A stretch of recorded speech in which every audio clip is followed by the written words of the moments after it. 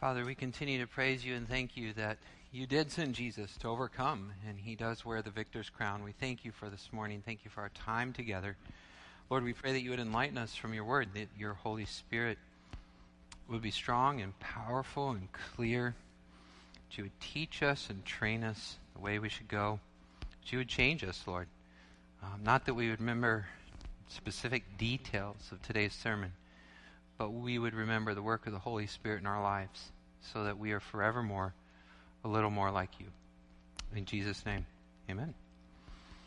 Welcome here. My name is Pastor Jeremy. If you're just joining us, we are so glad you're here to worship today.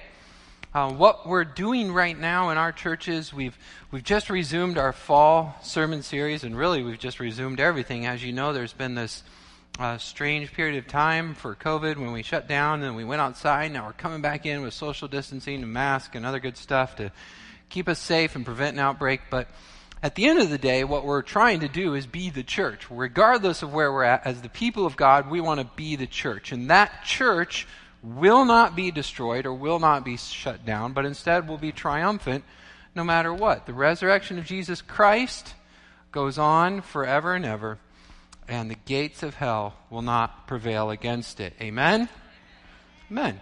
That's where we're at. So we continue as a church, and what we thought we would do is this fall, since we're reopening, and since it's fall, we are focusing on what the church looks like specifically for us.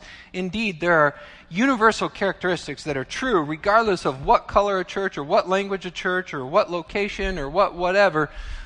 There are things that are true of the church all the time, but there are specifics that we focus on because of where God has put us and what he's brought into our path. And so we're looking specifically at the mission and vision of Midland Evangelical Free Church here in mid-Michigan today and beyond. This new mission and vision, the vision says this. It says, we aspire to be a gospel-centered family where everyone we encounter moves closer to Jesus every day. That's our vision. There's the big picture. The mission is a step down from that. We'll get to that eventually, but what we're doing right now is just walking through the various pieces. So the last few Sundays we focused on what it means to be gospel-centered.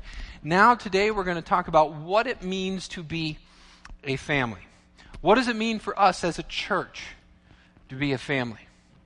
And I think that's a significant question because in today's world, obviously there are a lot of different definitions of what a family is. And we don't want to just draw our definition from contemporary culture or from our own opinions or anything else, but instead we want to take truth from the Word of God. And so we're going to look at the Bible today and say, what does the Bible tell us that a nuclear, regular, old male and female family is? And then, what does it look like for a church? So we're going to start with the human nuclear family, and then we're going to move to the broader family, the church, and watch how God develops that theme and uses it throughout His Word. Everybody with me so far? All right, by the way, kiddos, thanks for sitting in the front row. Adults, take note. The children are sitting in the front row. Yes, hi, way to go. We're glad you're here. Thank you so much. I'm going to try to make it interesting. We're not going to play Duck, Duck, Goose today, but you might hear those words again, so listen up. All right. So let us review then what we talked about a few Sundays ago, because if you're like me, it probably quickly disappeared and went away. The first thing we said was that the church must be gospel-centered. If nothing else, we have to have the gospel. If we don't have the gospel, we're not a church. The gospel is our core, it's our essence, it's what saves us and makes us who we are. And we looked at 1 Corinthians chapter 15. We saw that this was of first importance. Like, there's a lot of things that are good, but of first importance, the main thing is the gospel of Jesus Christ. That gospel means good news. It is the news of his triumph, of his victory. The herald comes in saying, yay, Jesus won, Jesus won, Jesus won. He won through his death, his burial, his resurrection, and don't forget, his return. Jesus' triumphant victory at the cross and in the future is what we call the good news of the gospel. That event was preached to you, punctiliar event. You received it punctiliary event. And now that is the grace in which you stand over and over again. You keep doing this. It's a repetitive event. You repent, believe, obey, repent, believe, obey. It goes on and on and on.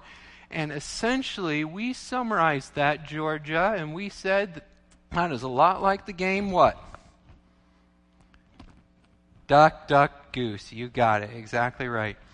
Duck, duck, goose. Repent, believe, obey over and over again. And the last one, the goose, the obey, that sets this thing in motion and is the grace in which you stand for the rest of your Christian life. So gospel-centered, first importance. But here's the cool thing. The gospel didn't just drop out of the heaven into our laps. Maybe we think that would be neater if it did, but God is much more creative than that. He's much more patient than we are. He develops things over time and through various generations. Indeed, if you look at the the Old Testament, if you look at Genesis, these are the generations of, in Hebrew it's toledot. These are the generations of Adam and Noah and Cain and Abel and Seth and everybody else who came after him. There's these long lists of genealogies, and if you're a Bible reader, sometimes you get there and you go, who begat who? What? If you're looking for names, there might be some original ones in there. Check it out. But there's the thing. It's not just random. God is showing you the historical development of the coming of Christ. Jesus came from a family, from a very ordinary, everyday girl and this guy named Joseph who was so righteous. He waited until they were married, even when he had to care for her at night. Here is this family that is coming from the line and lineage of David. Here is this very incredible story. And what you find is it's not in isolation, but it's through family. God saved the world through family.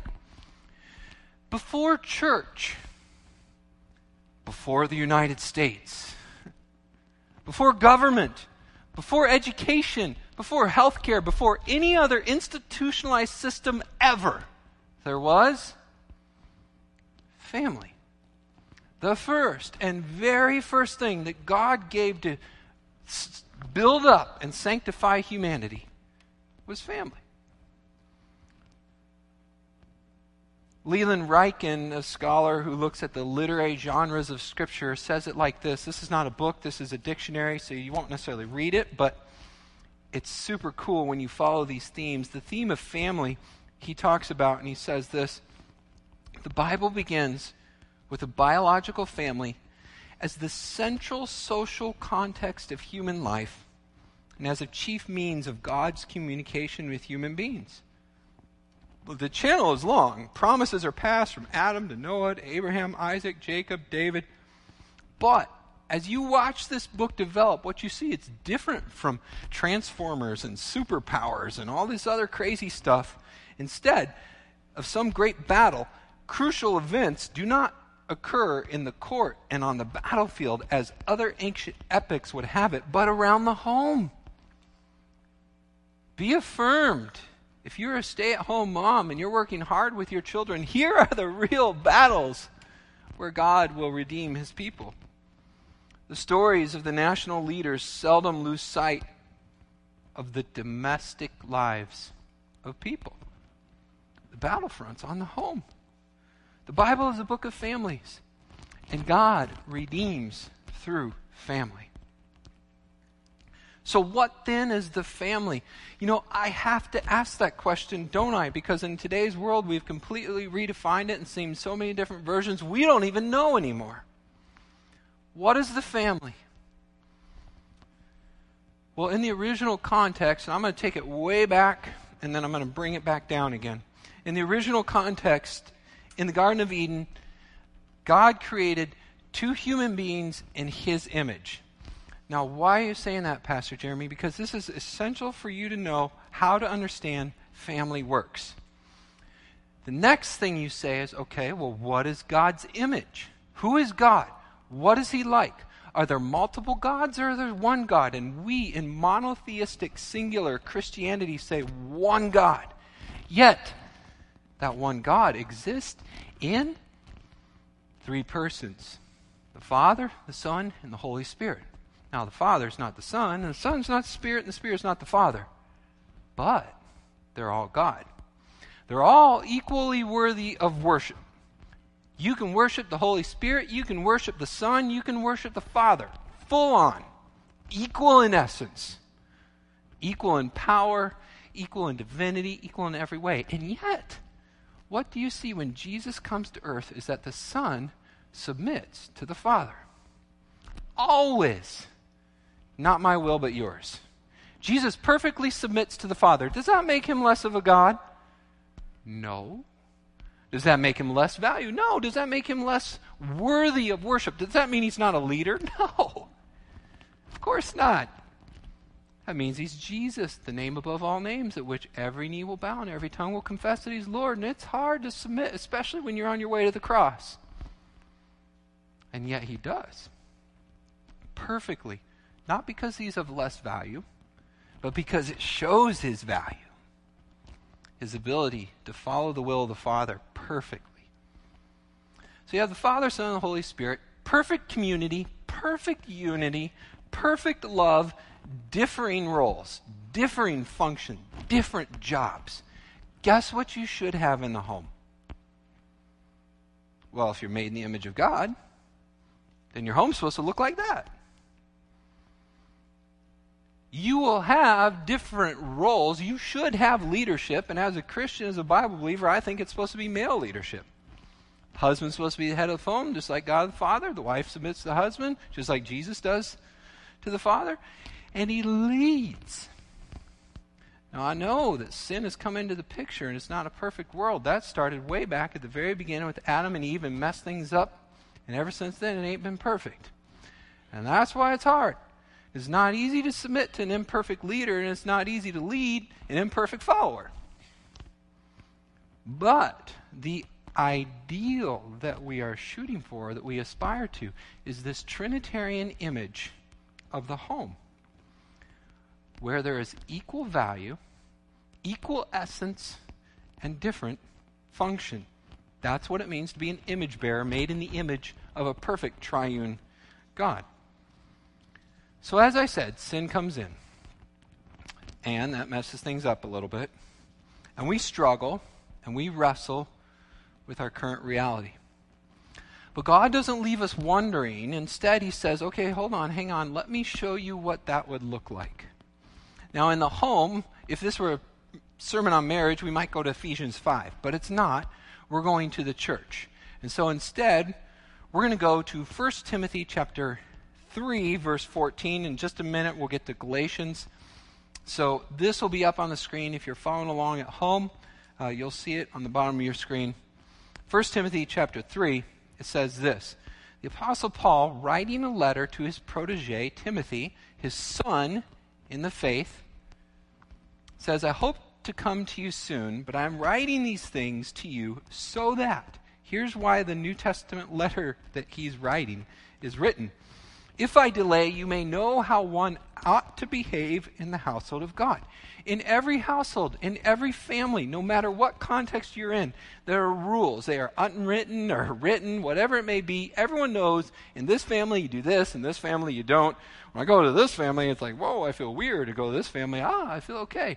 Because you're either used to the rules or you're not. Paul is spelling them out. Here are the rules. Here's how you should behave in the household of God, which is the church of the living God. I love this description. A pillar and buttress of truth. Not some random social club based on mere whims of the day, but the eternal, unchanging truth of the Word of God. Here's how we should behave. If you're in the church, this is how you should function, okay? Now, I'm going to go to Galatians chapter 6. This is the longer portion of today's text. And from it, draw some specific applications to where we are today at Midland Evangelical Free Church. So there's the family, the nuclear family. Now we're moving into the church family, and specifically what it would look like for us here at Midland Free. So if you have your Bibles, Galatians chapter 6. Galatians 6 says this, "Brothers, if anyone is caught in a transgression, you who are spiritual should restore him in a spirit of gentleness. Keep watch over yourself, lest you too be tempted. Bear one another's burdens, and so fulfill the law of Christ. For if anyone thinks he is something when he is nothing, he deceives himself. But let each one test his own work, and then his reason to be boast will be in himself alone and not in his neighbor. For each will have to bear his own load. Let the one who is taught the word share all good things with the one who teaches. Do not be deceived. God is not mocked, for whatever one sows, that will he also reap. For the one who sows to his own flesh will from his flesh reap corruption. But the one who sows to the Spirit will from the Spirit reap eternal life." And listen to this. Here's this super encouraging verse, verse 9. "And let us not grow weary in doing good, for in due season we will reap if we do not give up. So then, as we have opportunity, let us do good to everyone, but especially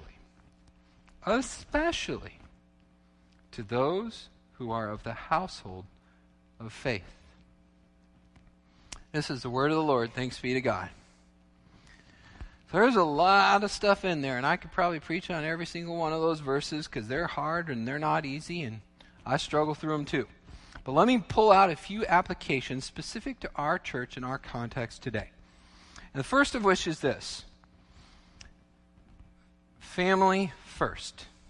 Family first. It's not that complicated. In fact, it's our priority from the very beginning. As you saw earlier from Genesis 1 and 2, the chapters of the Bible that I referred to, God's start, his initiation of this whole process of creation, fall, redemption, restoration, began with family.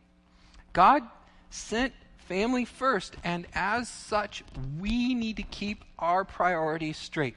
So, here's the thing. I'm actually preaching to me and not to you right now, because this is true of many a minister who gets into ministry and is like, wow, I can help so many people and I'm doing good stuff and I can be at the church all the time, 5 days a week, 6, 7, 8, whatever. There's meetings every night. Let's go. And if you forget your family and forsake what is most important, then it matters not how many people you minister to if you've messed up with your first and most important thing. And how many ministers have you seen go when they royally mess up in places that should have been first? And that's a scary thought for me. I mean, I pray that, I honestly, just to be honest, let's not on record, right? I pray, I'm like, Lord, I would rather be a small town, no name, whatever, than a big shot falling from grace. Don't ever make me that, if that's what's going to happen. No way. Family first, get it right. Look, it starts here. The way I think of it is in these concentric circles. You know, if you are Trinitarian image bearers, if you are made in the image of God, male and female, then you begin right here, and you start with the people that you are with the most. You have so much influence on the people that you live with, but some random person walking down the street, good luck. But these people, they see your life. They know what is true and what is not. And let me tell you something. I've worked at a few churches. This is the third one I've worked at. Hopefully my last, right? Right? No one's playing anything here? Okay, good. At my first church, it was in a rural community where all the young people, it's a farming community, so there's no jobs unless you're a farmer. So all the young people move away and the family farms stay, but you farm that until you're done. And what happens then is there ends up being a significantly older population than younger, and as a result, I did way more funerals than I ever did weddings. And every single week, I used to go to the nursing home. And you know what I learned at those deaths, at those bedsides? There are 3 people who will be standing next to you when you're dying. Your wife and your kids. That's it. not going to be your boss.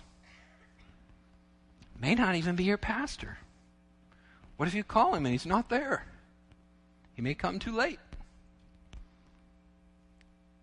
At the very end, in that little room, all of a sudden it becomes really clear which relationships matter the most. In fact, I've even gone to hospital rooms where the same family couldn't be in the room at the same time. One person had to go out, go to another place, and the other person could go in. That's not the way it's supposed to be. Your first priority is that little nuclear family of yours. And sure, we've all made mistakes, and many of us have experienced trauma, but for as much as it depends on you, live at peace with your family. So you start there, and then you move out, and you go to your church family, and your community, and the entire world. And those circles, they don't stop, but don't mess this one up. Realize the most important thing is your immediate family. The Bible begins with family. We need to begin with family. Secondly, then it moves to the church. From your initial family, it moves to the church. Look at verse 10. I'm not making this up to serve my own interest here. Look at verse 10. So then, as we have opportunity, let us do good to everyone, acknowledged everyone, regardless, everyone, color, creed, whatever, everyone. But especially, look at that word, especially to those who are of the household of faith. You know what they would say back in that little town that I ministered first in? It'd say, keep it local. And what that meant was there was one hardware store. And no offense, but it wasn't that fancy. It was kind of dirty, and it was a mess, and it was narrow. But people shopped there. Why? Because they knew the owner. Hi, Danny. And Danny worked there day and night because that's what provided for his family. And you'd buy your stuff there rather than going to the town next door to save 10 cents because you cared about Danny. You wanted to keep it in the family. And that's the thing with the church. Look, I know there's a lot of people out there in the world, but we need to pay special attention, especially to those who are of the household of faith. You've got to take care of your own. The Bible says in other places, if you don't, you're worse than an unbeliever. It's a big deal. And what does that mean for us practically? I don't always know how to work this out, but I know that if I have the opportunity, in all ceteris paribus, all other things are being equal, and I get to choose between a church member and giving them my business and a non-church member and giving them my business, who do you think I should go to? I think the church member. Because it says, especially the household of faith. I need to bless them because they're my family. Keep your priorities straight. Look, the concentric circles, the nuclear family, then the church. Keep doing good, but especially to the household of faith. Now, next, let me also continue to preach it myself. That the next thing in priorities I want to say is about your spiritual life. We tend to get busy. And if we're doers, there's a lot of stuff we can do. And we need help at a church because we're a volunteer organization, and I can put you in about 15 different ministries. But if I did that to the exclusion of your family, that would be on me. We actually at the church don't want you here at the church every single night. We want you to be at home with your family, and you need to schedule that time on purpose and set it aside and say, no, this night nobody else anywhere ever can have. This is for us. Doesn't have to be fancy. Just be home. Whatever that means.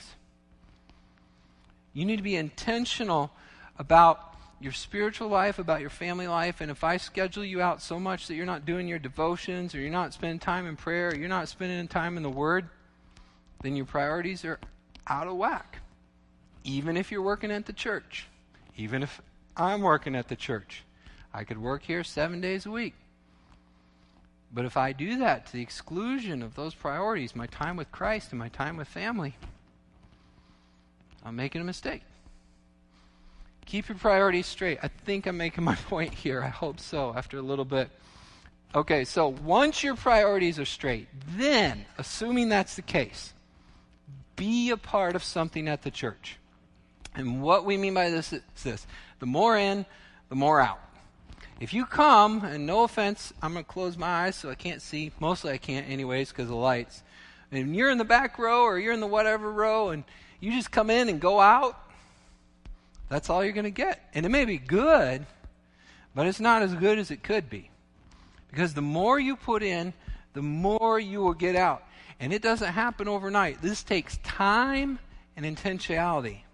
You have to be intentional. And I understand that right now our church is, streamlined because of COVID. So there's not quite as many things to be involved in. But I'm not going to even be specific. I'm just going to say, do something. Get involved. Because the reality is this. If you're just sitting in a row and all of a sudden one day you disappear, we probably won't know. We won't know enough to call. We sadly may not even miss you. But if you're involved and you're closely knit in a life group or a ministry team or some other service involved in your church, then you don't show up and people are going to say, whoa, wait, what happened? Where's so-and-so? They're always here. And they'll ask their friend and they'll ask their friend and nobody knows. More than likely they'll call and check up on you. And if they find that something happened, there's a good chance all of a sudden meals might start showing up at your door or your rakes or your leaves might disappear. That happens within our church. I've seen it. I know it for a fact. But it doesn't happen accidentally. It happens because these people are known and involved and a part. And the more you're a part, the more it happens. Sure, we can do it institutionally. We can do it systematically. So you can call, and we welcome calls. Because a lot of times, like I said, we don't know. You can call a church, say, hey, my so-and-so is in trouble. Can you please help? And more than likely, our care pastor will follow up, and we'll say yes, and we'll see what we can do.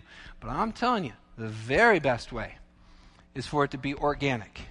For you to have close, strong, real, firm relationships so that when you have trouble, someone else will help you out. Now that takes time. Like I said, good relationships take time. Everybody knows that. It doesn't happen overnight. In our day and age, life is so busy that if you schedule something once a year, that might be considered a regular occurrence. Say, for example, you schedule game night on New Year's Eve with your friends because you'd rather hang out with them than go drinking or whatever else. And you say, hey, we're going to do this every New Year's Eve. After one New Year's Eve, you're not exactly the best of friends. But after 4, 5, 6, 7, 8, it becomes a tradition. You watch your kids grow up together or whatever else. And all of a sudden you're like, man, we really connect with these people. When do you see them? Once a year on New Year's. And that becomes pretty regular over time because time goes by fast. It takes time. It really takes time. So, here's my next admonition. Because it takes time and being intentional doesn't happen overnight, then stick it out. Stick it out. Just like an earthly family. Look, you don't see results overnight. It's a long process. I talk to people whose whose kids are fully grown. They're like, we're still parenting. I'm like, no, don't tell me that. It's supposed to say it gets easier. Don't say it gets harder. What's going on? It takes time. Maybe you're in that sweet spot in life and you've got everything settled, but that's not us. We can't give up. We got to stick it out. We got to hang in there. And that's why Galatians chapter 6 verse 9 says, let us not grow weary in doing good. For in due season, when is due season, Pastor? I don't know. Maybe it's in heaven. Maybe it's in this life. I don't know. But in due season, we will reap. We will. It's a promise. We will if we do not give up. It takes a lot of time. And I don't know how long that time is, but I know this. Don't quit. Don't quit. No matter what, don't quit. Even if you ain't getting the results you want right now, don't quit. If you don't get them next week, don't get them next month. Don't get them this year. Don't quit. You just hang in there and trust the Holy Spirit to help. And I feel a little bit actually like I'm preaching to the choir right now. I should say thank you because you're the people who are here. We've had a pretty good opportunity for you to quit. We shut down for a while, and then we went outside, and we did this, and we did that, and now you got to jump through hoops and social distance and wear a mask and hand sanitizer and yada, yada. I get it. It's really not that great. But you're here. And that tells me you care and you haven't quit, and that makes you a member of God's family. And how blessed I am. I'm so thankful. And COVID has made me more thankful for you than ever before. Let me tell you, the people who are here are for real, and you keep coming and you don't quit, and I say thank you. Thank you so much for not giving up on your family.